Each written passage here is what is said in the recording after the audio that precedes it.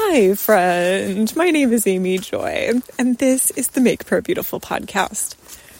During our feast Zoom calls, we would begin with reading the Psalms as a praise. And I don't know if Bob read entire Psalms. I was usually pretty active, still letting people in. And anyway, but if they were short, like Psalm 23, he probably read the whole thing. And I read on the third Zoom call all of Psalm 92, which is a beautiful psalm. It's about 13 verses or something. So it's not terribly long, but, it's not Psalm 133 or something. And after the call was done, Bob and I were debriefing. And I said, it's very interesting to me because out of that, the entire psalm, it kind of feels like Mountain Peak Valley, where there's some verses that resonate so deeply with me. Like I could hardly read them. I just wanted to weep. They were so true. And then some of them, it's like, the Lord is good to me. And then the next verse is like, and the wicked people are all going to be destroyed, ha. And so in reading it, there's this part of like, wow, I have such a faith for this verse. I agree so strongly. And then the next verse, you're like, I'm sorry, what? What am I even reading?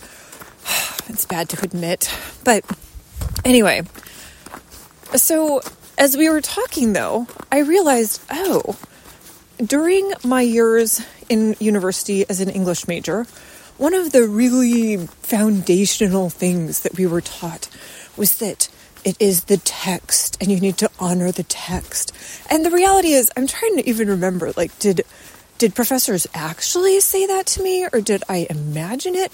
I don't have any specific memory of them saying that, but more just that was sort of the feeling that you get, maybe. I mean, maybe they did say it and I just don't remember. But anyway, I thought, I need to break a vow that I made, like, as an English major, I honor the text. And so I said, Lord Jesus, I break the vow that as an English major, it is disrespecting the text to do nothing except read the whole thing. That is not... I don't need to be living under this prima donna English major self-vow that I have created for myself. And so then, though, I realized I had another objection to not reading the whole thing. There's a couple more. One of them is about context. Like, how do you navigate something if you're not really putting the whole thing in context? And yet... Hebrew poetry, I don't always think that those poets think the way that we think. And so, anyway, I could resolve that one fairly easily. I'm not trying to build a theology. But the other one that for me was more serious is I have heard that Thomas Jefferson would cut the verses out of the Bible that he didn't agree with. And so I think there's another part for me where I'm like, well, I don't want to be like Thomas Jefferson, In Psalm 92, I really like verses 2 and 9 through 13, or whatever it might be. Probably not 1 and 2 and 5 or something. And, I don't want to be like that. But then as I kept praying about it, I realized, well, the reality is there are always going to be verses in passages that speak more to me. At this moment, when I read Psalm 90, I'm like, give me verse 12 and verse 17, and I'm sure the rest of it is nice, but like those are my verses.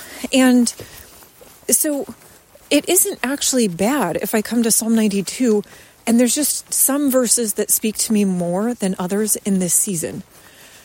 So it was interesting to even try to think through, though, why would I behave in a particular way? Because there's a vow, because there's the historical bias, because, there's probably some religious spirit that's like, you better use things in context or you're going to go astray. So Lord, I break myself free of any religious spirit. I repent. Let me just be living for you. So I say all of this because the world is a complex place. I mean, I have spent more time talking about reading Psalm 92 by far than I spent reading Psalm 92. But part of this is also just how we grow in the Lord, is that sometimes we do things and we're like, I'm not entirely sure why I did that. And then it's okay to spend a little bit of time and analyze it. So this was my analysis of why I felt like I needed to read the whole chapter and why going forward, I don't think I will. So, Lord, thank you that you are on the side of freedom. Thank you that you make certain things resonate with us. Oh, yeah, you're a good God. Thank you, Lord. We love you. Amen.